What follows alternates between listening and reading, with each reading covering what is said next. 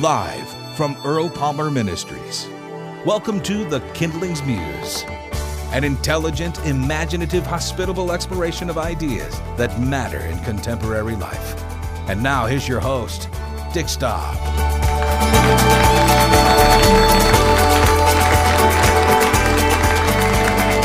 Well, thank you, everybody, and welcome to the Kindling's Muse at Earl Palmer Ministries. This event is taped for podcast in front of a live audience at Kane Hall on the campus of the University of Washington. Go Huskies. Their first 9-0 start since 1991, and amazing. We're loving it. Are there any Cougar fans here tonight? There's one Cougars fan here. One brave. There are other Cougars fans, but they are not as brave as that gentleman. But anyway, we do welcome you to our show tonight. Each month, Reverend Earl Palmer selects a book that a thinking Christian ought to read.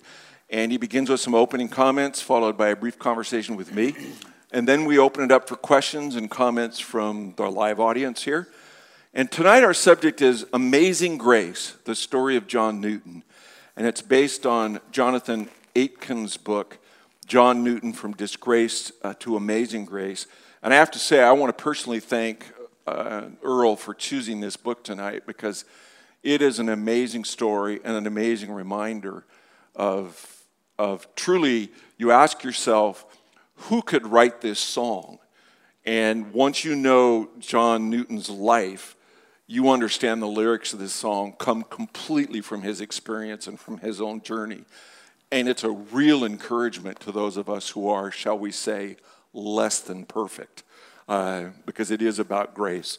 But here to give us his overview tonight, will you welcome Reverend Earl Palmer?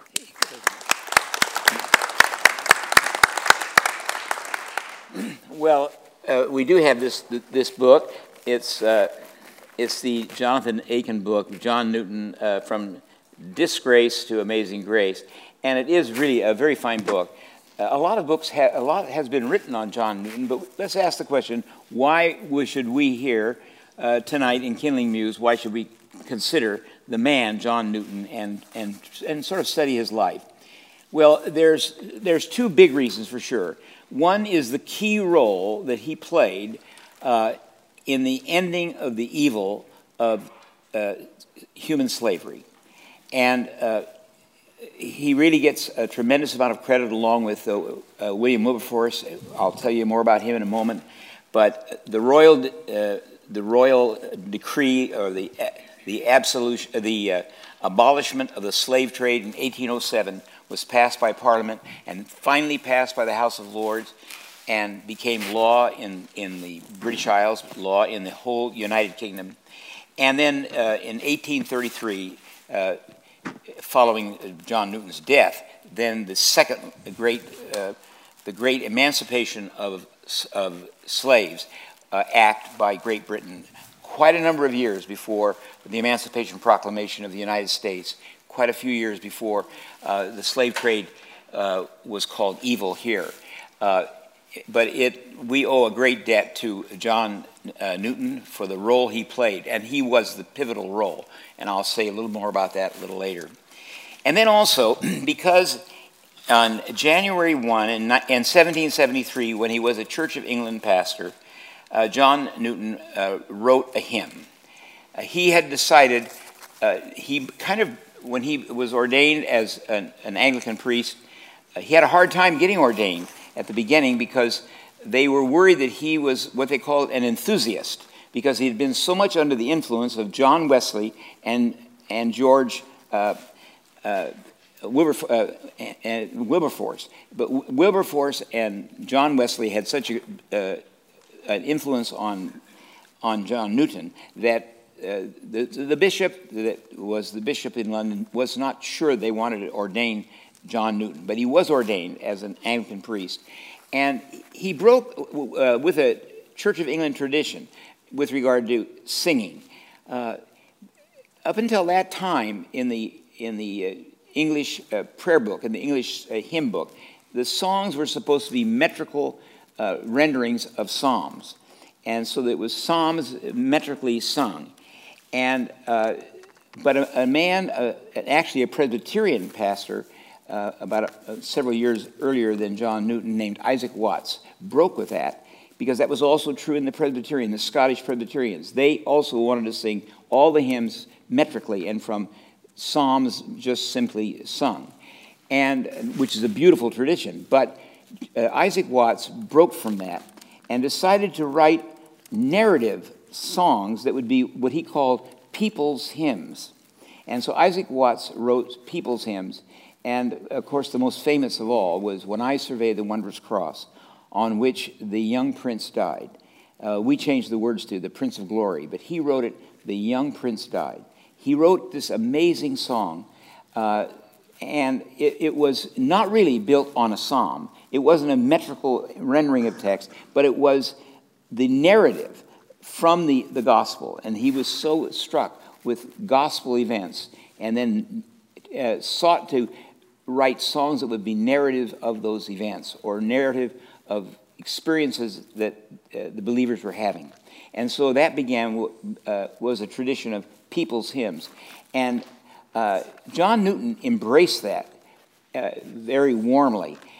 And finally, on one day, the evening before New Year's Day in 1773, he decided to write a hymn. He chose a text, and the text was in 1 Chronicles 17, where David, after having been confronted by Nathan the prophet, and Nathan had played a judgment role in David's life, and then later a grace role in David's life, and announced that he would be the king and should be the king. And then David sings a song, you might say, in the book of 1 Chronicles, in which he says, "Who am I that this has happened to me?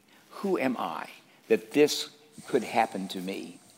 And so John Newton decided to write a hymn on that simple text. Who am I that this should happen to me?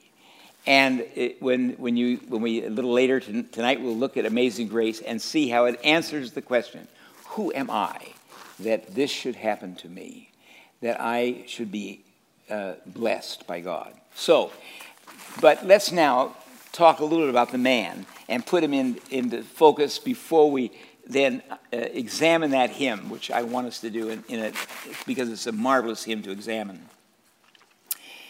He was born, and I do have this wonderful fact sheet, so you have, because I'm going to tell you about these people, many of them, in the course of our time together, and you will see them unfold in front of us. But John Newton was born in 1725, and his father was a ship captain. In fact, became a fairly prominent ship captain.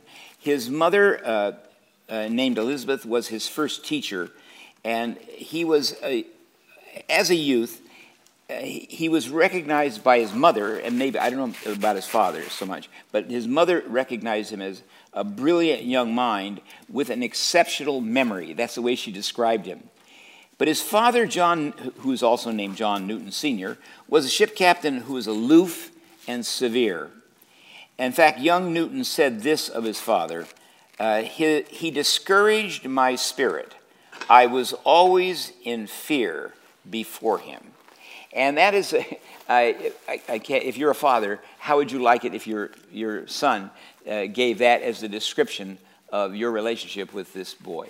But the father demanded to be saluted when he was there, and he was gone most of the time on long voyages with ships. Then he would come back, and he ran a tight family, and everything was tightly ordered. And you might expect that a boy from that background, where he actually says, when he describes it, that he discouraged my spirit, I was always in fear of him. You wonder what direction will a boy like that turn out? How will he go? He might go in the direction of being fearful and maybe very quiet and withdrawn. But I don't know what his father expected, but he didn't get that from this boy. This boy went absolutely in the opposite direction the minute he came into his adolescence. He became wild. He became an atheist. His mother was a believer. His father may have been a believer, but his mother was a believer. And and when he was a little boy, they read the Bible to him, and he was forced to. And he learned the Bible parts of it. But then when he got into adolescence, he simply went wild. He became a gambler. Gambling was a big part of his life. He became totally unruly, and he paid a price for it too, because at a very young age, about age 16, he went into the business his father was in as a sailor, joined up with a ship, and promptly got kicked off of ships. When he was in the Royal Navy, he was flogged twice. And then he went AWOL and ran away from the Navy. Then they captured him, brought him back. But he had 2 floggings. He was flogged on other ships that he worked on. He had this very sad, you might say, and totally disrupted childhood, now moving into adolescence and moving into young adulthood. And so then when he finally he even has an experience where landing in Africa, because he's on a ship and gets kicked off a ship, one ship he was on, and then he gets into gambling debts and ends up indentured to a trader who trades up and down the river in Ghana, this country he was in West Africa, and he becomes, you might say, literally enslaved by this English trader who has him in so much debt from gambling debts that he's developed, that he then ends up kind of in a slavery situation for almost 2 years. And he's almost starved to death in those 2 years. It's just a terrible story. And then his father does come through. At that point, the father finds out that his son is trapped by this river trader, and so the father arranges with some other seagoing people to capture his son and rescue him from that enslavement. And I don't know whether the father paid off the debts, but he rescued him from that enslavement and then landed him a job on another ship. In fact, that's when he got into the Royal Navy. The father arranged for him to get into the Royal Navy, but that didn't work out very well, and then finally he ran away from that. But the father finally did get him a job on ships. And so he ends up in the slave trade, made several voyages on ships that carried the human beings that had been captured in Africa, African young men and women. They usually wanted very able-bodied men that they would trap and kidnap in Africa, bring them to these great warehouses on the coast, and then the slave ships. Slave ships were owned. The Netherlands had slave ships, the French had some, and the British had them. And they brought them to the New World. And where they were brought to was the Caribbean. They were brought to several little islands where they were, you might say, receiving stations where slaves would be brought, and then they would be bartered, and they would then be auctioned in these terrible places: Antigua and San Cruz, and then San Kitts, and these other little Caribbean islands that were what we would call today the British Virgin Islands, facing the Atlantic in the Caribbean. And that's where they were then sold. And they would end up some would be sold and brought to the United States, would be brought to America, and be part of that slave population of America. It was terrible things. So he was on several of those ships and saw that. And then finally, though, his father got him off of those ships, and he went on another ship, which became kind of a little bit of a turning point in his life, and that was called the Greyhound. And that was a regular trading ship. And the Greyhound went from Africa, it went over to Brazil, and then went all the way along the coast, went up to Newfoundland, got out into the North Atlantic, and on that ship, the Greyhound, they had terrible storm at sea. The ship almost in fact, it's kind of ironic and humorous in a way. The ship would have sunk except they were carrying a cargo that swelled with the water. And because the water got into the ship and swelled, and it was a kind of a balso cargo and beeswax and other things that swelled and literally kept the ship from sinking. But otherwise, the ship was not seaworthy. It would have sunk. And at that point, he does have a kind of spiritual experience. He reads in the ship's Bible. This is the beginning of his beginning of conversion in his life. He reads in the Bible the line where our Lord in the Sermon on the Mount says, "If you, being evil, know how to give good gifts to your children, how much more will your heavenly Father give good gifts to those that ask him?" So he read that line, and so he said, "Help me, I'm drowning. The ship is going to go down."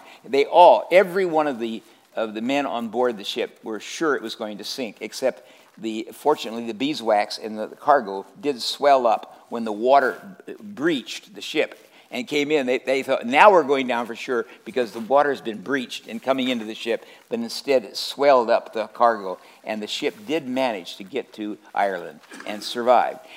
But to show you how unpopular this reckless young man was, that at one point the people on board the ship thought maybe that the reason they had the terrible storm was because of this one unruly man that was on the ship that everybody disliked. That was John Newton.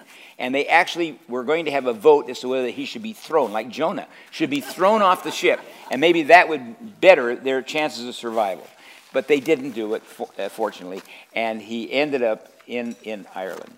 And then his father once again steps in and does do a good job trying to get him another job.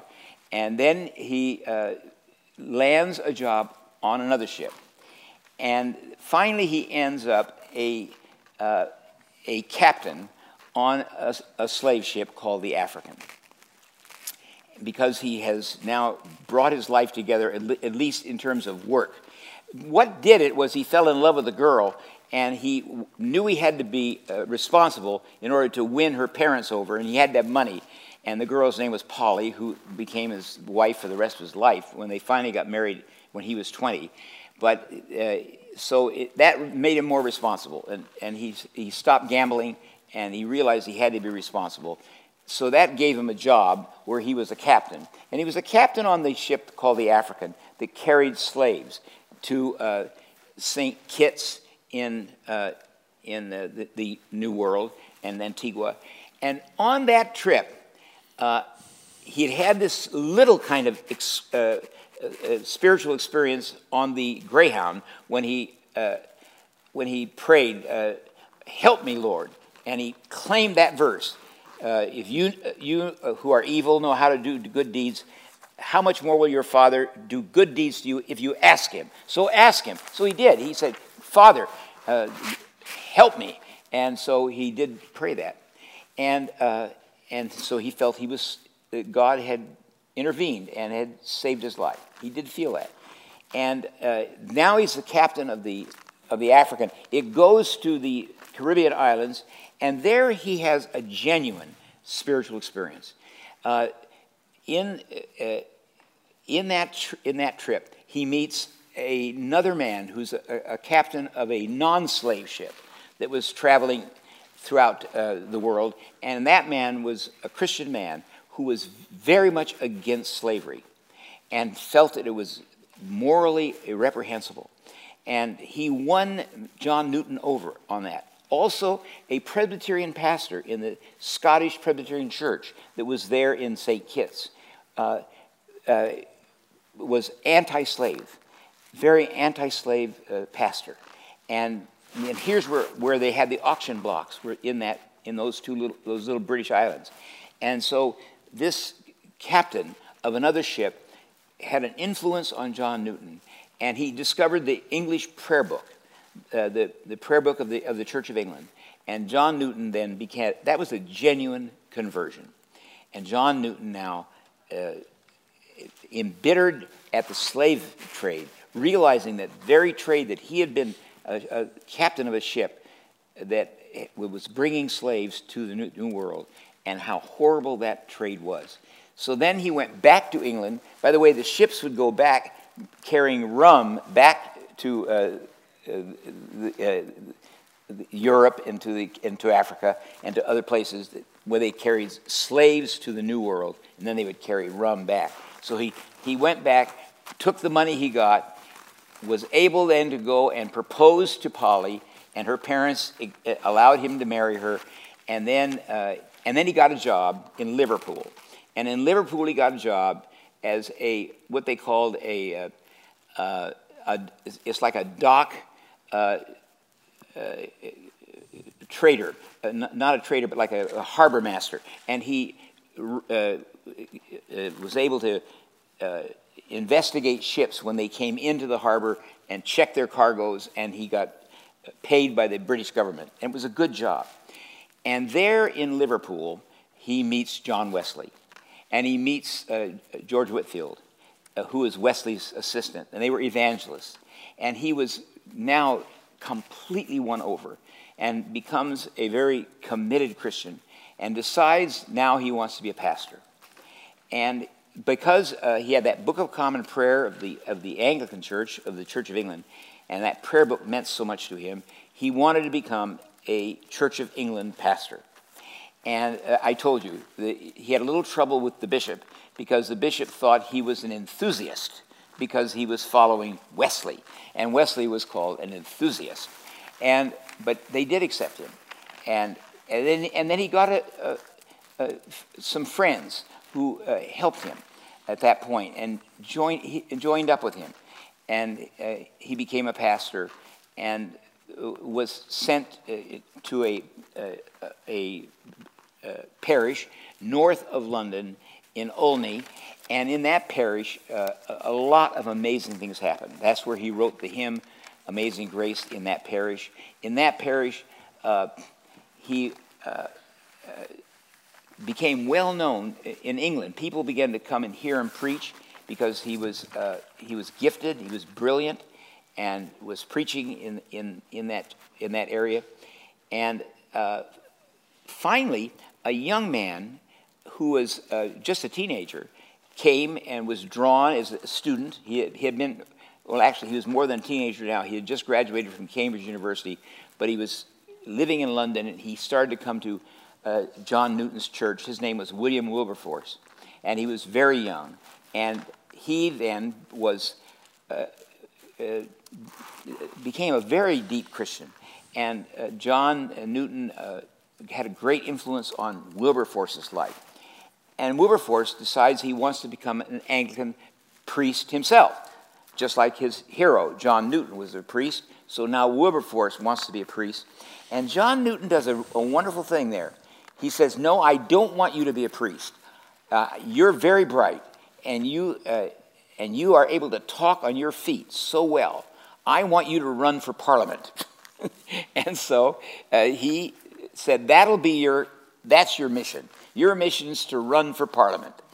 And because now they both have decided that they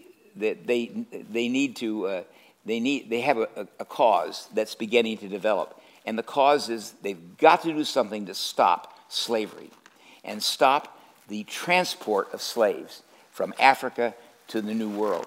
And so Wilberforce says, you're a man that can do something about that. I'll be the pastor here, and I'll preach, and then you go to Parliament. And that began that friendship, the friendship of Wilberforce and John Newton. And so John Newton talks him into going to Parliament, and John Newton writes an article. It's a book, and the title of it is it's not a title that would probably sell a lot of copies, but it did. It went all over England. It was called Thoughts Upon the African Slave Trade. It sounds more like a op-ed piece in the newspaper, but he wrote this book called Thoughts Upon the African Slave Trade. And they were able to get every single member of Parliament to read that book. And then they had hearings. William Pitt was the prime minister, and who was also on their side. And they went at the lower house, the House of Commons, And they were able to get people to read that book.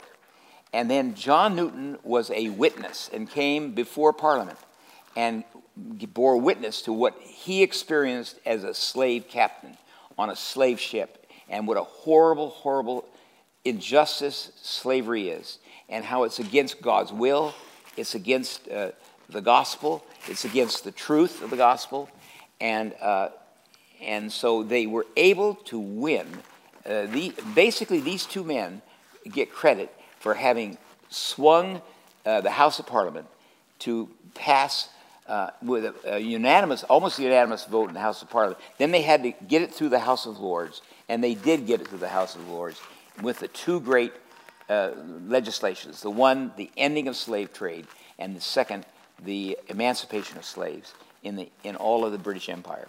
So that is that's, you might say, the great career of John Newton.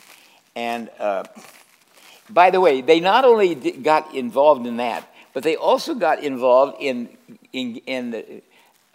another legislative, you might say, crusade. In 1791, John Newton and Wilberforce worked and advanced what was called the Catholic Emancipation Act, or it was called the Catholic Relief Act, which made it possible for Catholics to own property and Catholics to go to schools.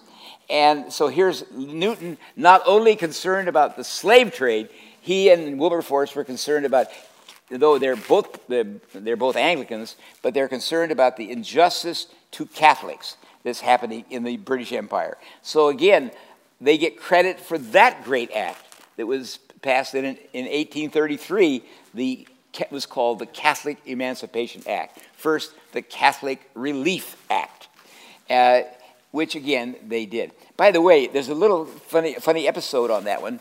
When Newton was known that Newton was spearheading with Wilberforce that pro-Catholic act, and then also against the Slave Trade Act, and they got these two things they're working on. A group of rioters went in front of his church in Olney, and they were going to throw bricks and stuff at his church because he was pro-Catholic, and they were hollering to him and challenging him for popery and for being a popist or a papist. And John Newton had the great answer. He said that because what was called the Protestant League, I'm sorry to say, but the Protestant League met there and said, are you for the Pope? Or are you against the Pope, or are you for the Pope? And he said, well, the only Pope I'm against is Pope self. Isn't that great? The only Pope I'm against. Let the Catholic Church have a Pope. We have bishops. Let them call their bishop the Pope. That's what the Pope is the Bishop of Rome. But the only Pope I'm against, because they were saying, are you against him or not? Because that was the big rallying cry of Protestants then against the Catholic Church. Are you against the Pope? And he says, and I love his line, the only Pope I'm against is Pope self. Well, now back to his hymn. Now, there you know the man. Complicated man with a complicated history. Wild youth, everything wrong. And then a genuine redemption. A genuine redemption. It happened in two different phases. The first phase, the high C, kind of when he just desperately asked to not be thrown overboard. And then finally, with some friends in St. Kitts, this experience of the other sea captain and the Presbyterian pastor winning him against slavery and showing him that is the cause that he now must give himself to. So anyway, he had a genuine conversion. It was ethical as well as spiritual. And with that in mind, by the way, before I read the hymn, and I want to analyze this hymn a little bit with you because I love this hymn. Can I give you a little bit of Trivial Pursuit? I put down another date on your slip, and that is the date of Alexander Hamilton. We now have a great musical on Broadway about this man. I've seen it myself. I know you're gloating. But I have read this book, this amazing book, the biography of Alexander Hamilton, who, by the way, was a very genuine Christian. And now I'm going to tell you a little sequel. Remember I told you that John Newton has a life-changing experience in St. Kitts and St. Croix with a Presbyterian pastor and a ship captain that really won him to Christ and made him a Reformed Christian and also had that ethical impact on him. Well, do you know, 20 years later, in the same town, St. Croix, and the same Presbyterian church, a 17-year-old boy, 20 years later, named Alexander Hamilton, had the same experience with another Presbyterian pastor.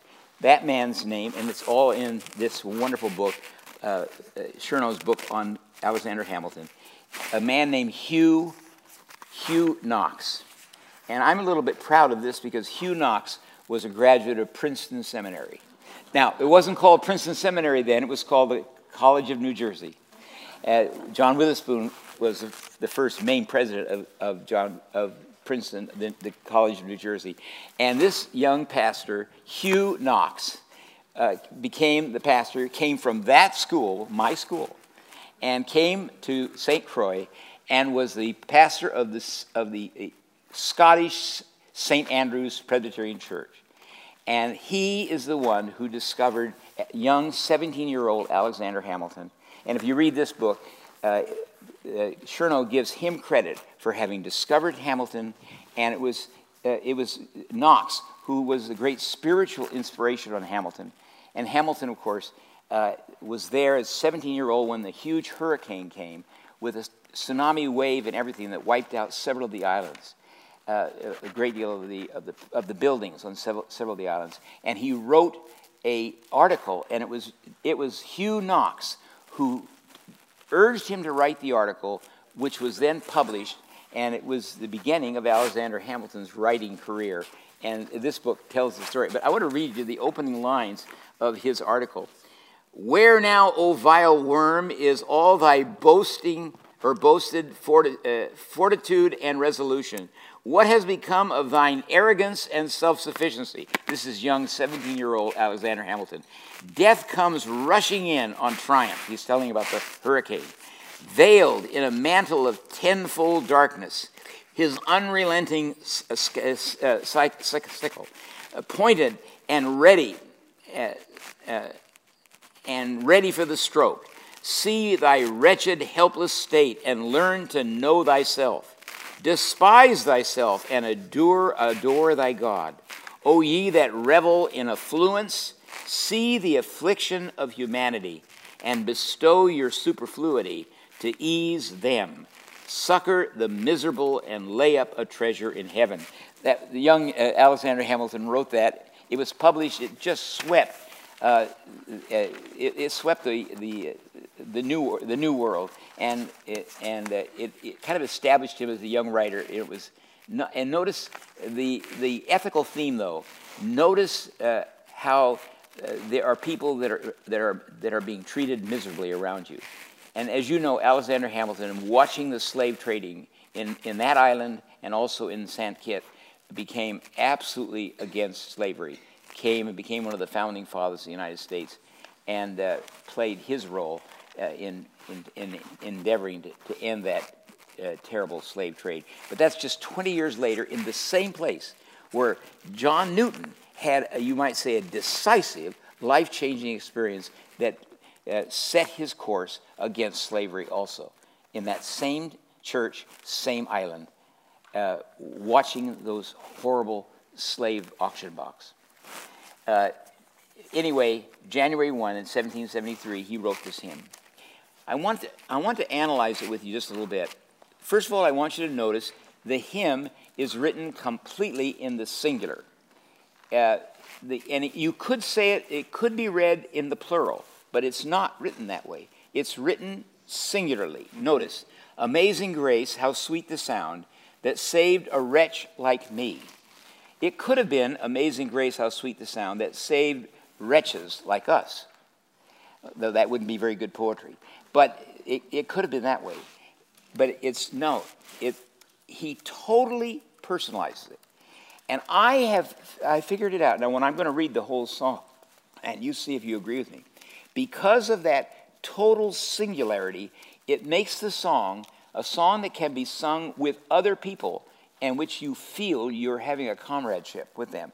Because you get to sing, you're not saying we are wretch or we are this. I am this. I have to face who I am first.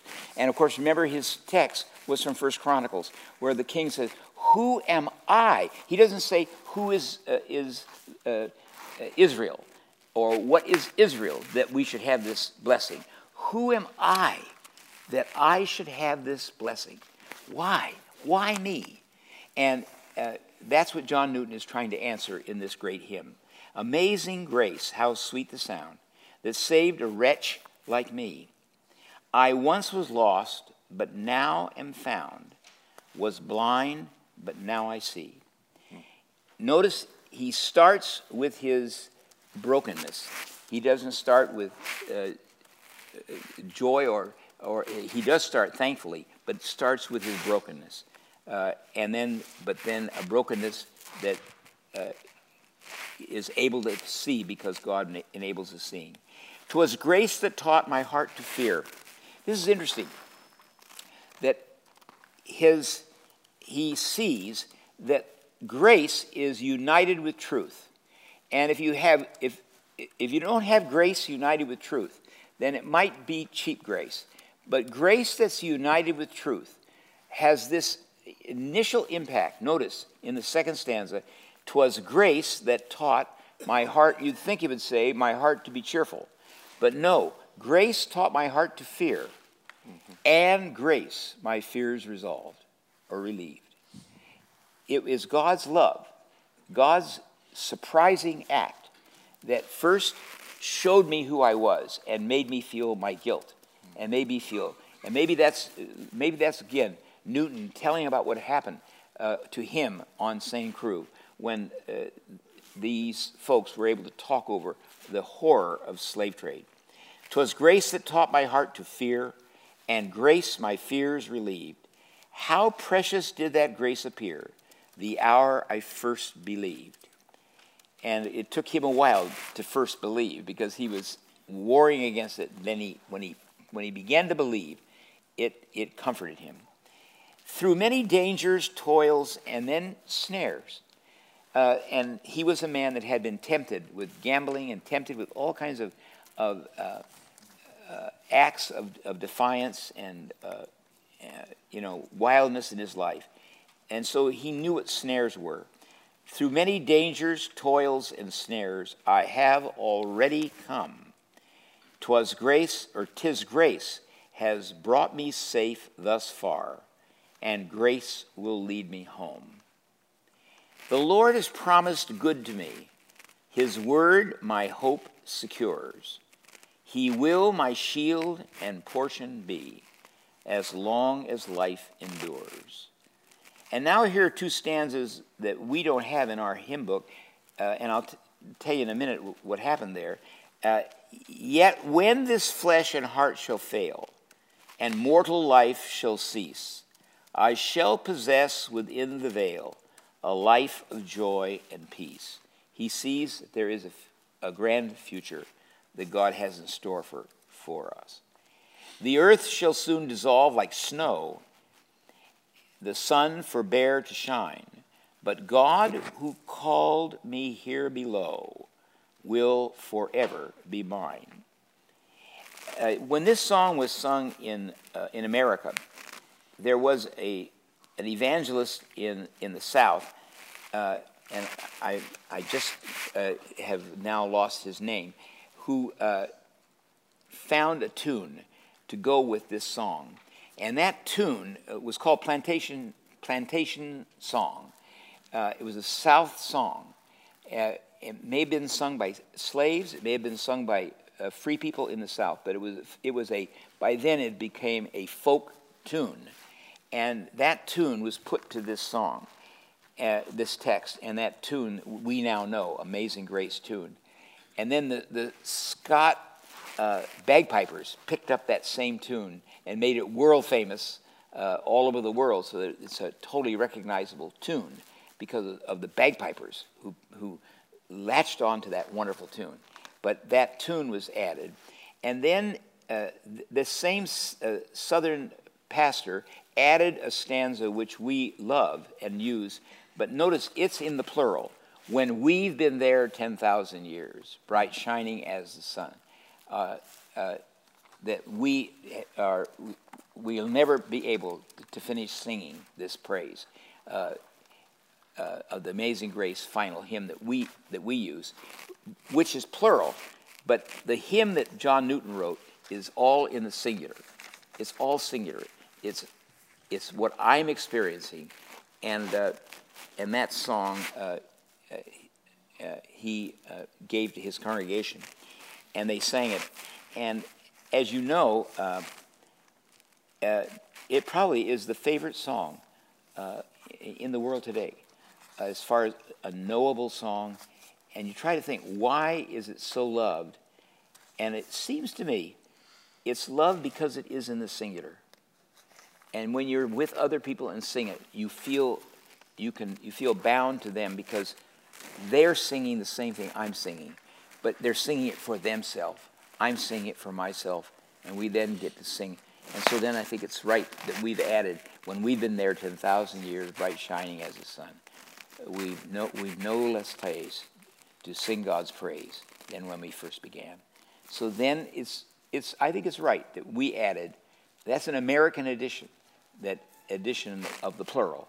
But before you do the plural, it is singular. And that's the song. Thank you, Reverend Earl Palmer. We're going to be back with more of the Kindling's Muse at Earl Palmer Ministries right after this. Don't go away.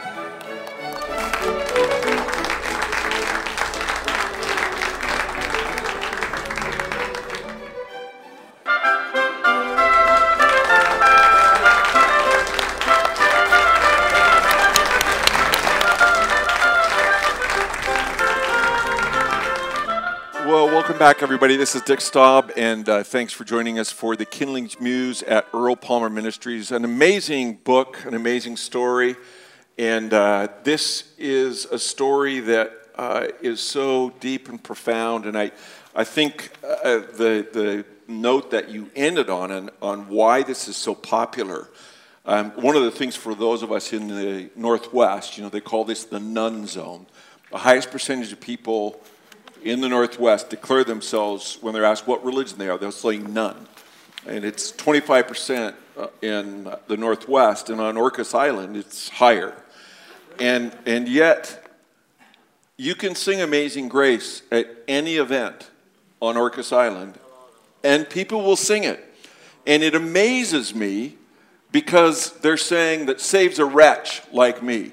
Now, which person raised in a self-affirming, positive-thinking educational system learned that they were a wretch? And how many people actually think they are wretches? And yet they sing it. And I think there is something, I agree with you about the personal nature of it, but I think there is something about this hymn that is so universal in its kind of storyline that it has an amazing impact. And I think there's a lot of teachable moments when you know the John Newton story. For instance, you could simply ask, why did he call himself a wretch when people sing this song? And when you're particularly in a secular audience, and explain to them why he thought of himself as a wretch and who he was. Because when you think about it, he's probably the only person that could have written this song the way he wrote it, because he knew what it was to be a wretch. And by the way, notice something else, though, too.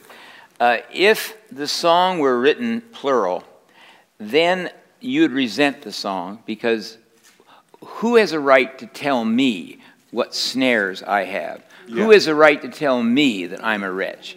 And we've seen a lot of that in politics, where you're going to call somebody else something. But So if the song was Amazing Grace, how sweet the sound that saved a wretch like you,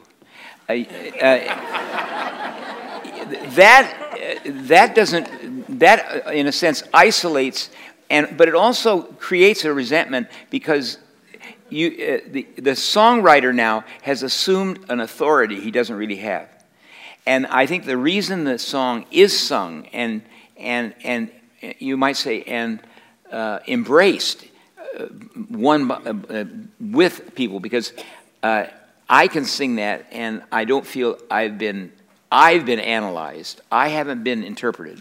See, it's the songwriter has interpreted himself, and then I join in. Yeah. I'd like just to touch briefly on the nature of conversion as illustrated in John Newton's life. Because one of the things that surprises you about this story is he has this conversion experience really kind of earlier, and then continues his womanizing and practicing witchcraft and gambling, and he has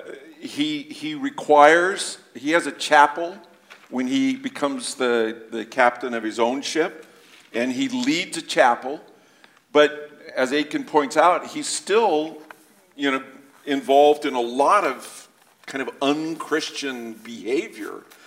And when Newton describes his marriage, one of the things that Aitken says is, for all the religious formality of John and Polly Newton's wedding, their marriage could not be described as a Christian union in its early stages.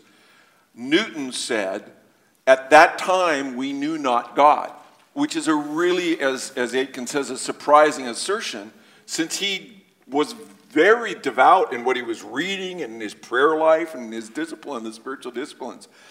And as you said, there came a later time where his conversion became solid, and he definitely turned a page. But one of the aspects that you learn about grace is it's not just the complete irreligious person that is capable of sin and needing God's grace. It's people who are themselves pursuing God, who can still. And that's why Paul's dance around, we should not continue to sin that grace may abound. What do we learn about the nature of conversion as process through this story of John Newton? Well, yeah, I think it's true that the early so-called what we'll call them the genuine sort of cries for help. When he does cry for help, when he does, and he quotes, he just stumbles into that verse. If you, being evil, know how to give good gifts, your heavenly Father will give good gifts to you if you ask for it. All right, now that's true, and so he, in that moment of dire need, he asks for help. But you see, he hasn't got content with the cry for help. The cry for help, and God honors it. I mean, I believe he honors every cry that we give. But we need then to add content to the cry, content to the story. We need the same thing that happens with he and Polly. They need to move from just their relationship with each other. Then they need to discover a deeper ground. And that deeper ground, that's where Wesley came in. Right. That's where George Whitefield came in. And that is where the sea captain he met in St. Kitts came in, who was a godly man. By the way, that man also came back to Liverpool and joined in with... Right. This amazing thing about Newton, he had so many wonderful people that did join in to help him stabilize his life. Totally. Because he was, you'd have to say there was a lot of chaos there in that. Yeah. And so the early part, you shouldn't be surprised that the early part of his conversion journey has some of that same chaos. And it has to get stabled.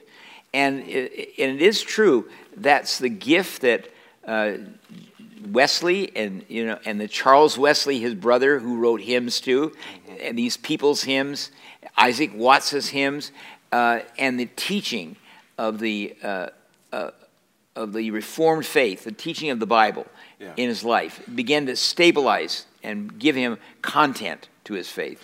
Well, and it's wonderful to see how many people gave him a hand up that he didn't deserve. Yeah. I mean, early in his career, for those of you that have read the book, I mean, he basically bit the hand that fed him multiple times and showed complete disrespect to people that were showing him respect and courtesy by even giving him another chance. It's one of the things about his fallenness and his rebellious nature that is so profound. And yet many people stepped in and gave him a second chance, another chance, including his father, who on more than one occasion basically got his son a job and kept him employed so that he could turn his life around. And then in the same thing spiritually. He had so many people, like George Whitefield, went out of his way to spend time with him. Even though Whitefield was extraordinarily busy, when he visited Liverpool, he almost left early because he felt there was no hope for Liverpool. And yet, meeting John Newton, he had coffee with him, he had dinner with him, he had many people investing, and it's a great lesson about how God's grace works. And then, of course, it's through God, but it's also through us and the grace and forgiveness that we show other people. But I am grateful for this, that he doesn't stay a taker for the rest of his life. Absolutely. He's a taker in that early period, for sure. Right. Then, when he does mature, and I guess we have to say this is a story of that a person can mature, and they can grow up. Yeah. And when he does grow up, you remember all these early periods that we were talking about, he is very young. He is 19 years old. He's then 22 years old in the first trip with the Greyhound. He's only 28 years old when he's a captain on the Africa. Right. And so he is a very young, really unfinished product. And when he does get mature, then look what he does with Wilberforce. Wilberforce was sort of it's funny, when he met Wilberforce, he was a very wealthy, spoiled boy.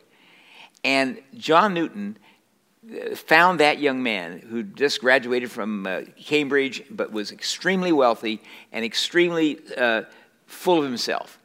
And Newton mellowed him and made Wilberforce the great influence he became in the Christianity of England too, and just the same thing that Wesley had done to him. It endeared me, reading this book, endeared me again to Charles Wesley and John Wesley. Right. They're the fathers of Methodism, but they were very good men. Yeah. And we owe such a debt to men like that and women, the women too, that played a key role in his life. Well, he definitely, having been the recipient of the grace that he was writing about, turned around and began extending it to others, and became a mentor to so many. They took in many waifs into their house. In fact, I didn't point that out, that one of the reasons the Protestant League in Olney came by his house and threw bricks at his house was that they had taken a Catholic family into their house. Here he is in the manse of the Anglican Church, and they brought in a Catholic family that had been, I think their house had been burned out by rioters, and they took them in, and that's when the Protestant League, I'm embarrassed to say, comes and says, "Are you for or against the Pope?" See, they were going to say, you have to decide. You're either for or against the Pope. And then he gave his great answer. Well, it's very difficult for somebody that has sinned boldly to judge other people and to not extend grace. One of my favorite C.S. Lewis quotes is when Lewis says that people who have never tried to resist temptation know how strong it is. He said that's why bad people know very little about badness, because they've lived a sheltered life by always giving into it. And John Newton knew what it meant to sin and be attracted by the snares. and he extended that same awareness to other people. He becomes extremely generous in the toward the end of his life. In the mature period of his life, he becomes very generous toward people who are hurting. Yeah.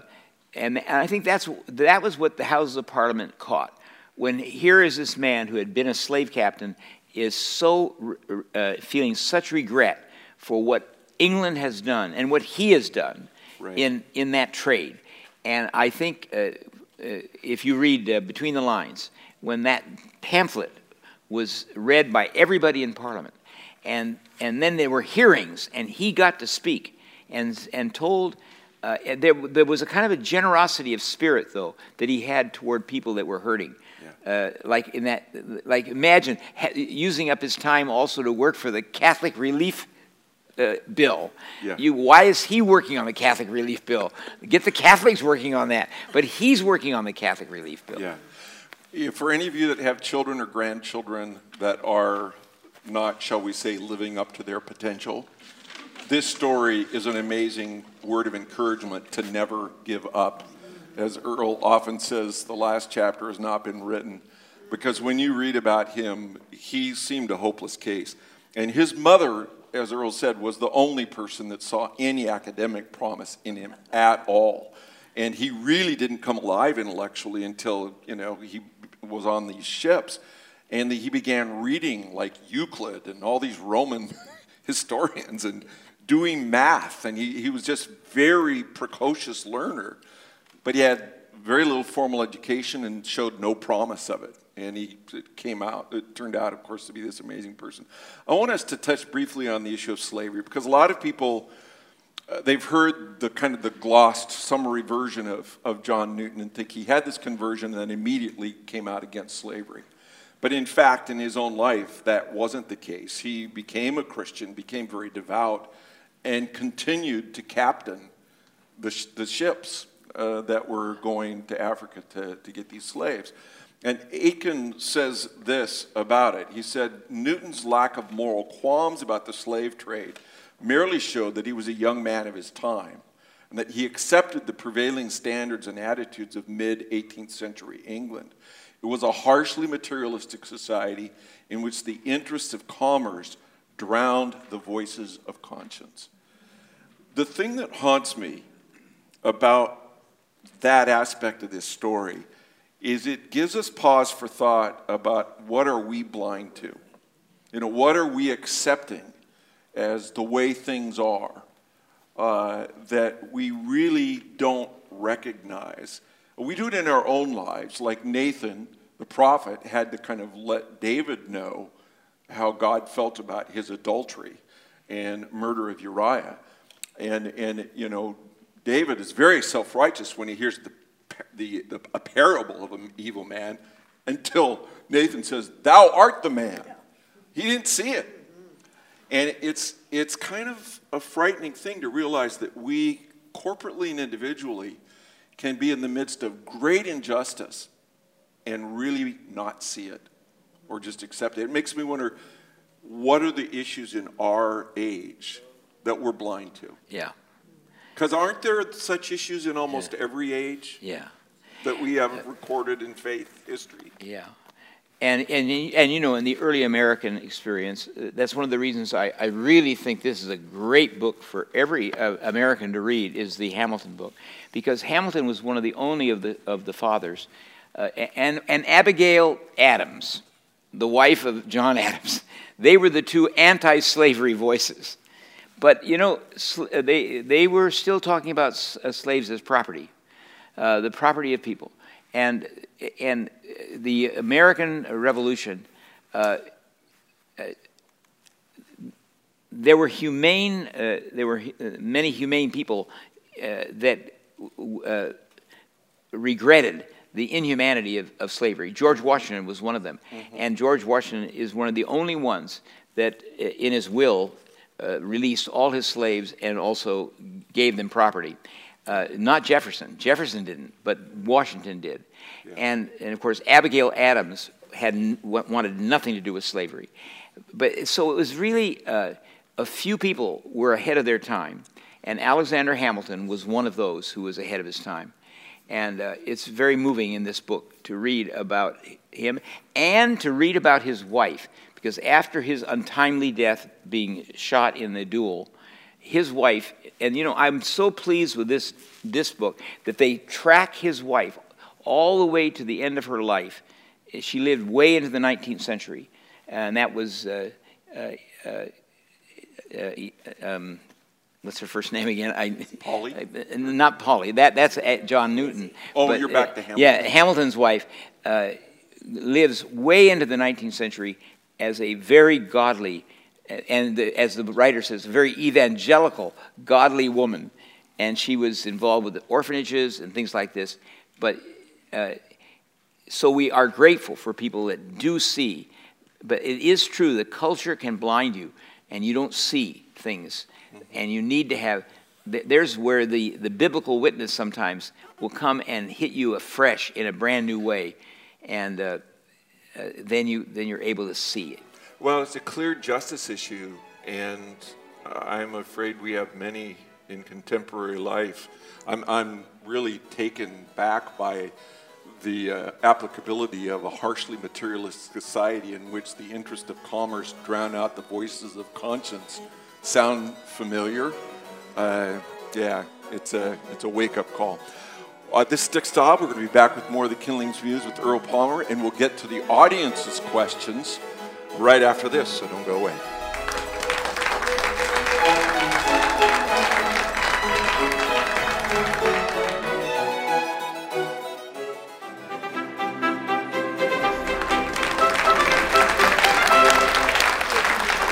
Welcome back to the Kindling's Muse at Earl Palmer Ministries. This is Dick Staub, your host, and now we head into that exciting part of our evening where the audience begins to share some of their questions, and we've got some great ones tonight, so we're going to get right at it.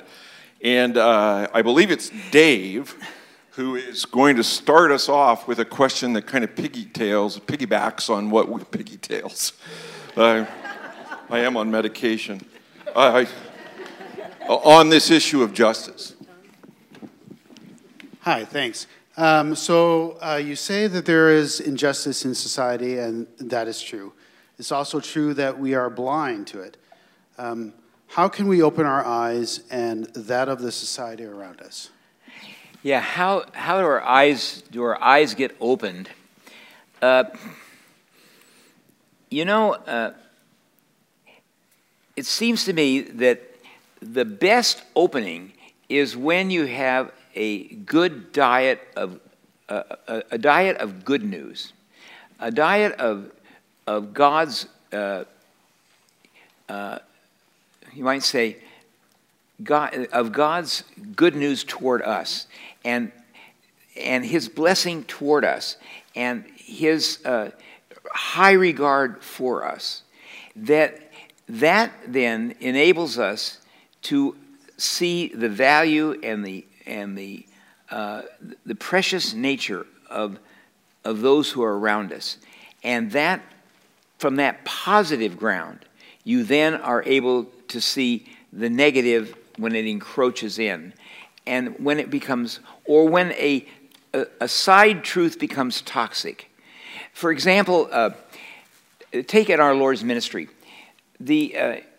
He has a people, the Pharisee movement are very concerned about truth, and they're concerned about law. But they have done something to law. They have specialized it in terms of you might say legal specialties, and so that in our Lord's ministry, so many of the arguments have to do with the proper observance of the Sabbath day, and so that finally Jesus has to challenge them on whether the observance of a law like you shall work on the Sabbath day is now being trivialized and becoming toxic instead of healthy. And one example was when a man was lame and carried his bed, and they criticized because he carried the bed having been healed on the Sabbath day. And then Jesus has to challenge his listeners. Is is it lawful to do good on the Sabbath or evil? And then when he does good on the Sabbath, then that goodness is the bigger truth. And the Sabbath observance is the lesser truth. And the lesser truth should not overwhelm the greater truth. The same thing is true with regard to other truths or traditions that are valid until they become major when they should be secondary. And so it's keeping secondary truths as secondary and primary truths as primary, so that you shall love the Lord your God with all your strength and mind, and your neighbor as yourself. The neighbor as yourself becomes a major truth, and Jesus makes that a major truth because it comes right out of the fact that we love God and our neighbor. That God gave us that command, and so then now we can evaluate whether we're loving our neighbor with the grace that we receive. Beloved, let us love one another. We're not just challenged to love one another. We ourselves experience love and now share that love with others around you. So it's not that we originate the love, but notice it's a way of learning about love from its source, from the positive source moving out. And I think that's the best way to learn ethical norms, to move from the grand truth outward and see how it begins to spell out. And then sometimes maybe a law, a small law is broken, but a greater truth is honored. And I think that's what Jesus does when you might say sometimes he deliberately breaks the Sabbath law, because to show that a greater truth needs to win over a lesser truth.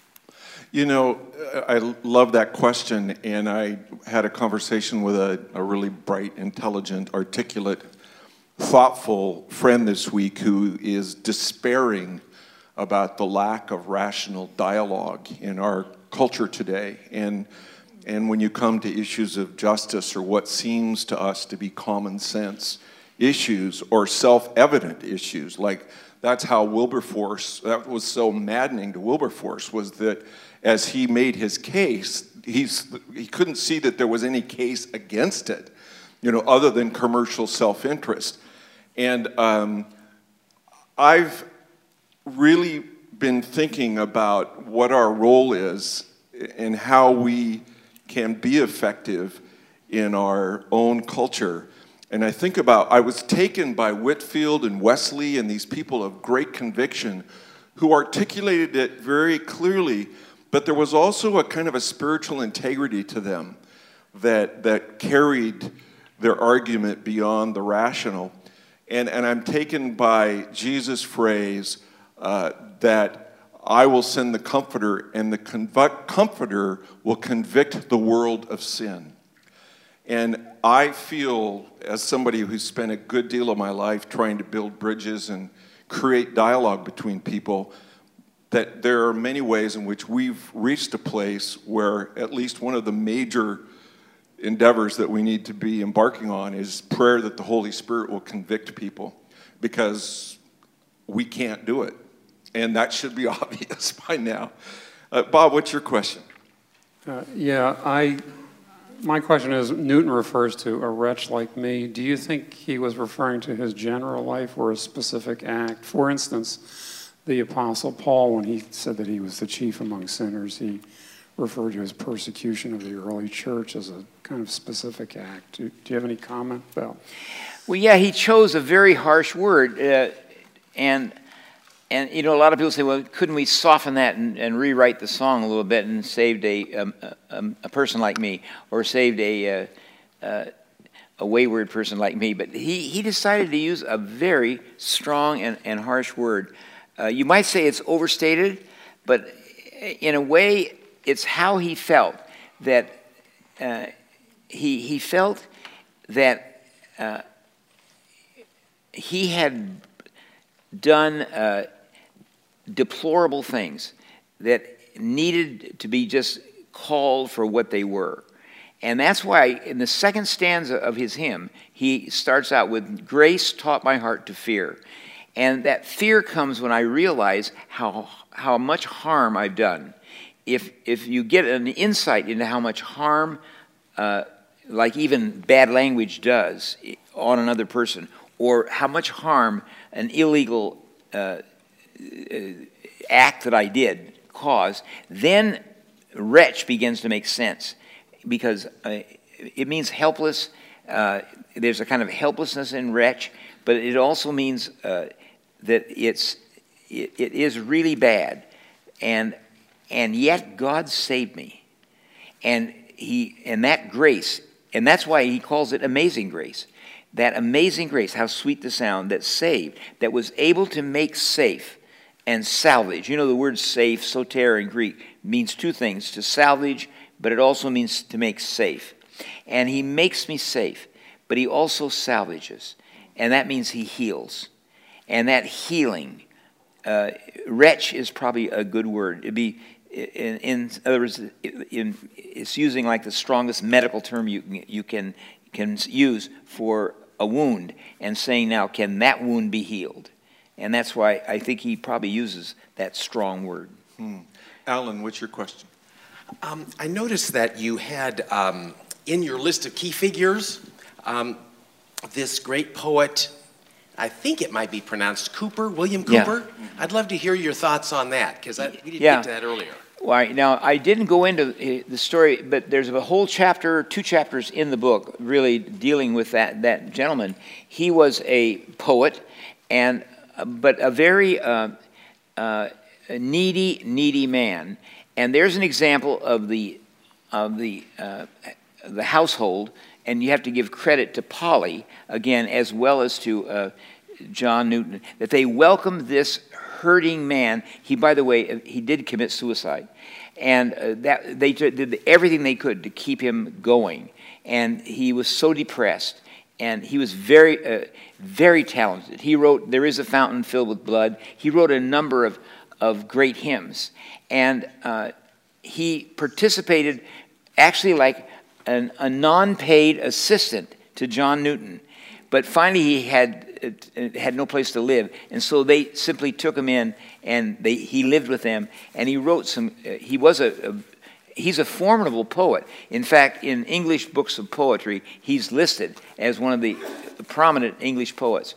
And John Newton, that was an example of the generosity of Newton, bringing this really hurting guy. He did not have social skills. He was not able to relate very well with other people, but he had this amazing ability to write poems and hymns, and he did with John Newton. They wrote a number of hymns together. They produced a hymn book, and yes, they together produced the hymn book that was used all over England. Shannon, what's your question? What are the enthusiasts, and what about them was a potential impediment to John Newton possibly being ordained?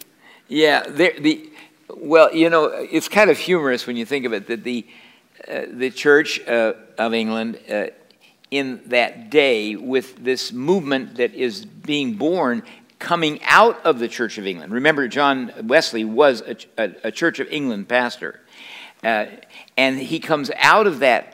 But then he, as he said, my heart was strangely warmed with the Moravians, these non-denominational, you might say, free church folks that he met in Holland and other places. And he said, my heart was strangely warmed. And he came back to England with, as an evangelist, and a tremendous number of people responded. And it kind of scared the established church, and sort of like charismatic movements sometimes scare established churches, and maybe that's what happened. It was so they came up with this word. They were called enthusiasts. That's a wonderful word, and but you'd think now that you should be complimenting John Newton. He's an enthusiast, but they said that's the actual term that was used. And we don't know if we want these enthusiasts to get into the church. And that's why he had a hard time. By the way, here's a funny thing. He got into the church because a friend of the bishop was a duke, and he was a member of the House of Lords, and a very wealthy man. In fact, he was Secretary of State under King George III at one point, this duke. His name was the Duke of Dartmouth, and he was very, very wealthy. And he actually established a college in the United States that has his name to this day, Dartmouth. And he found, and you know, talk about a close call for Newton. When Newton was having these troubles with the people like that wanted to burn him, when he was being accused of being pro-Catholic and stuff like that, the Duke of Dartmouth tried to get him to go to America because he was going to start another college in Savannah, Georgia. This is before the Revolutionary War.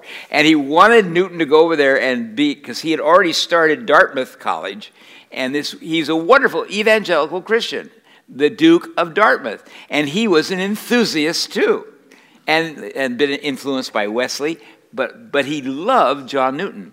And as a matter of fact, that's how John Newton was able to get accepted by the bishop, because the Duke of Dartmouth vouched for him and said, listen, you make him a bishop, make him a priest, and I'll get a house for him to live in Olney. And so that's what he did.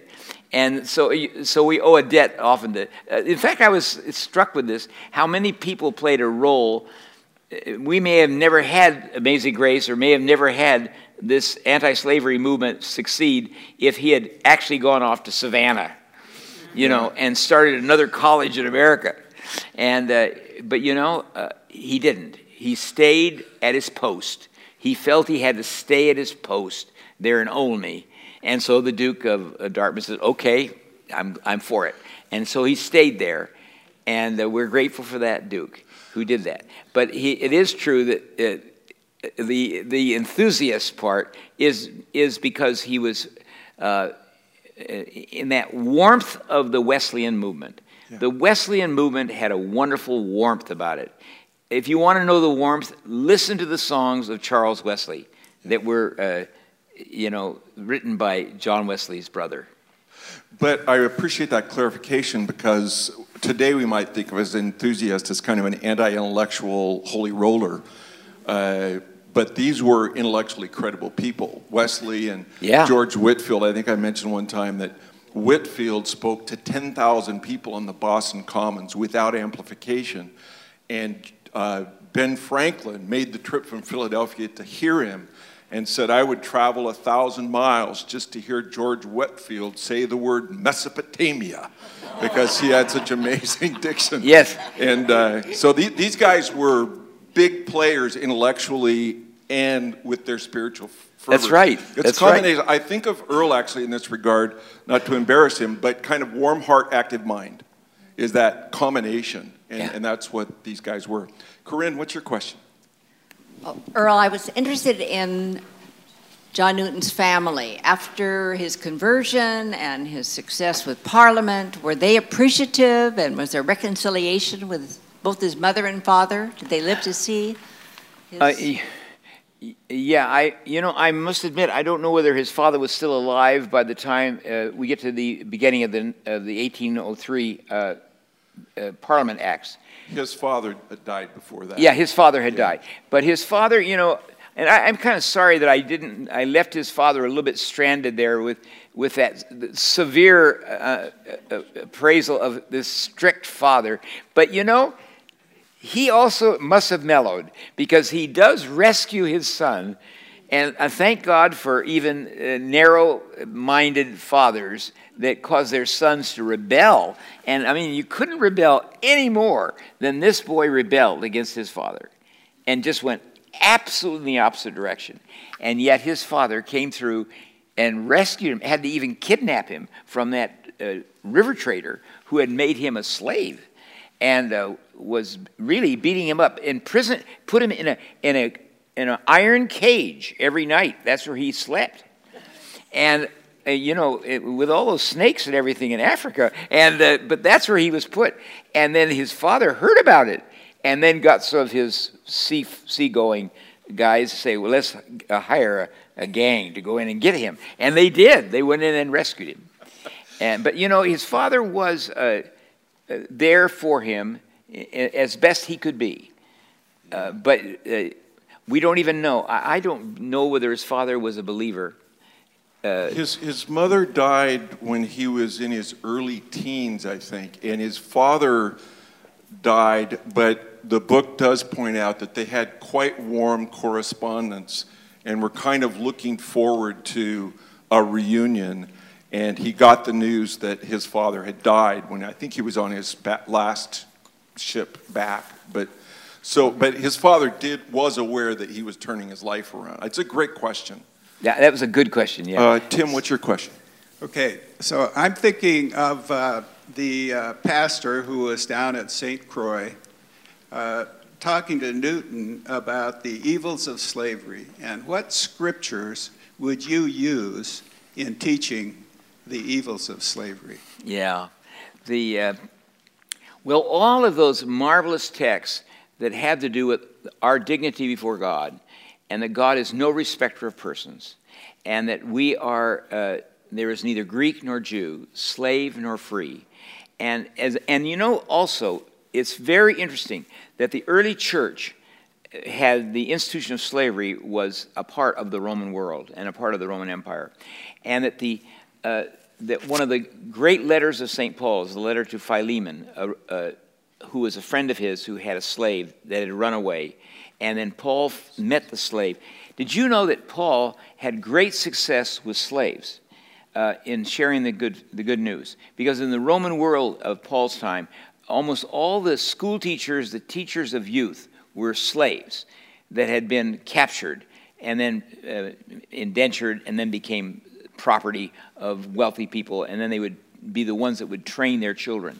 And so Paul was very made a great effort with slaves. And we know it because so many of the names, for instance, in the book of Romans, when there's that long list of names at the last chapter, we know the names that are slave names because some of the names were only used for slaves.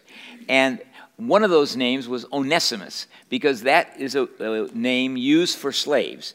And the Onesimus in Greek means useful. Okay, you're useful. If you're, the little Thomas train set for kids, they use that. That guy must have known a little about Greek because he has. That's what the owner of the train honors Thomas or all these little trains. You're a useful train. That's Onesimus, and Paul writes a letter to Philemon about his runaway slave, and now he does a play on words. He says, "Formerly he was useless to you," a play on the word useful, because he ran away. Now he's more useful than ever because he's a brother now, not a slave. And so he says, and if he owes you anything, put it to my account. I, Paul, promise I'll pay you. And then, but Paul having no shortage of ego strength, said, to say nothing of you owing everything to me. But there you see St. Paul working to liberate from this terrible institution of slavery, this man Onesimus. But the play on words, formerly, his name useful. No, he was useless as a slave. He's useful now because he's your brother in Christ. And we know that one of the things the early church did, and a lot of people aren't aware of this, but one of the benevolent things that the early church did, we have records of this, is they would go to slave markets and buy slaves out of slavery. Mm-hmm. They weren't revolutionaries that went and tried to destroy the Roman Empire so they wouldn't have slaves. They instead went into the marketplaces and would endeavor to buy out of slavery people and set them free. In fact, the word ransom, where it's used for our Lord's redemption for us, is a word that is used to buy out of slavery, ransom, to ransom someone out of slavery. And I would just say the letters of St. Paul and of course our Lord's high value given to the worth of a human being. Well, ladies and gentlemen, we're glad that Shirley is with us tonight, and we're going to take time for one more question. Shirley, what's your question? Well, I get the impression that John Newton was looking for something and looking for help. So I want to ask you, if he wasn't looking, would grace have found him? Wow. You know... And thank you again for that question, Shirley. I love stump the husband questions. I think we have as many stories in the New Testament of people that weren't looking and are found as those who were looking and find. Because grace is able to find us. And grace finds us in remarkable ways. It finds us sometimes by frightening experience, like almost a shipwreck. There's nothing bad about being a foxhole Christian. That's not bad at all. And that means that in the midst of a great dire moment, you decided to reach out for help, and you made your best move you could make and ask for help. And I believe that is where you are reaching out and are searching and are trying to find. And I believe everyone is reaching out and searching in ways that they're not even aware of. Sometimes wild behavior is really a reach out for help sometimes, a reach out for answers, a reach out for meaning. But it is true that when everything is said and done, you've got two great realities together.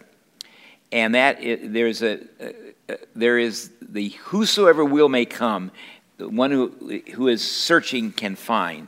See, ask and it'll be given to you. And then the other half, you did not seek me, I found you. The gospel comes to you first, and it finds you. And that is God, the searcher, the one who finds us.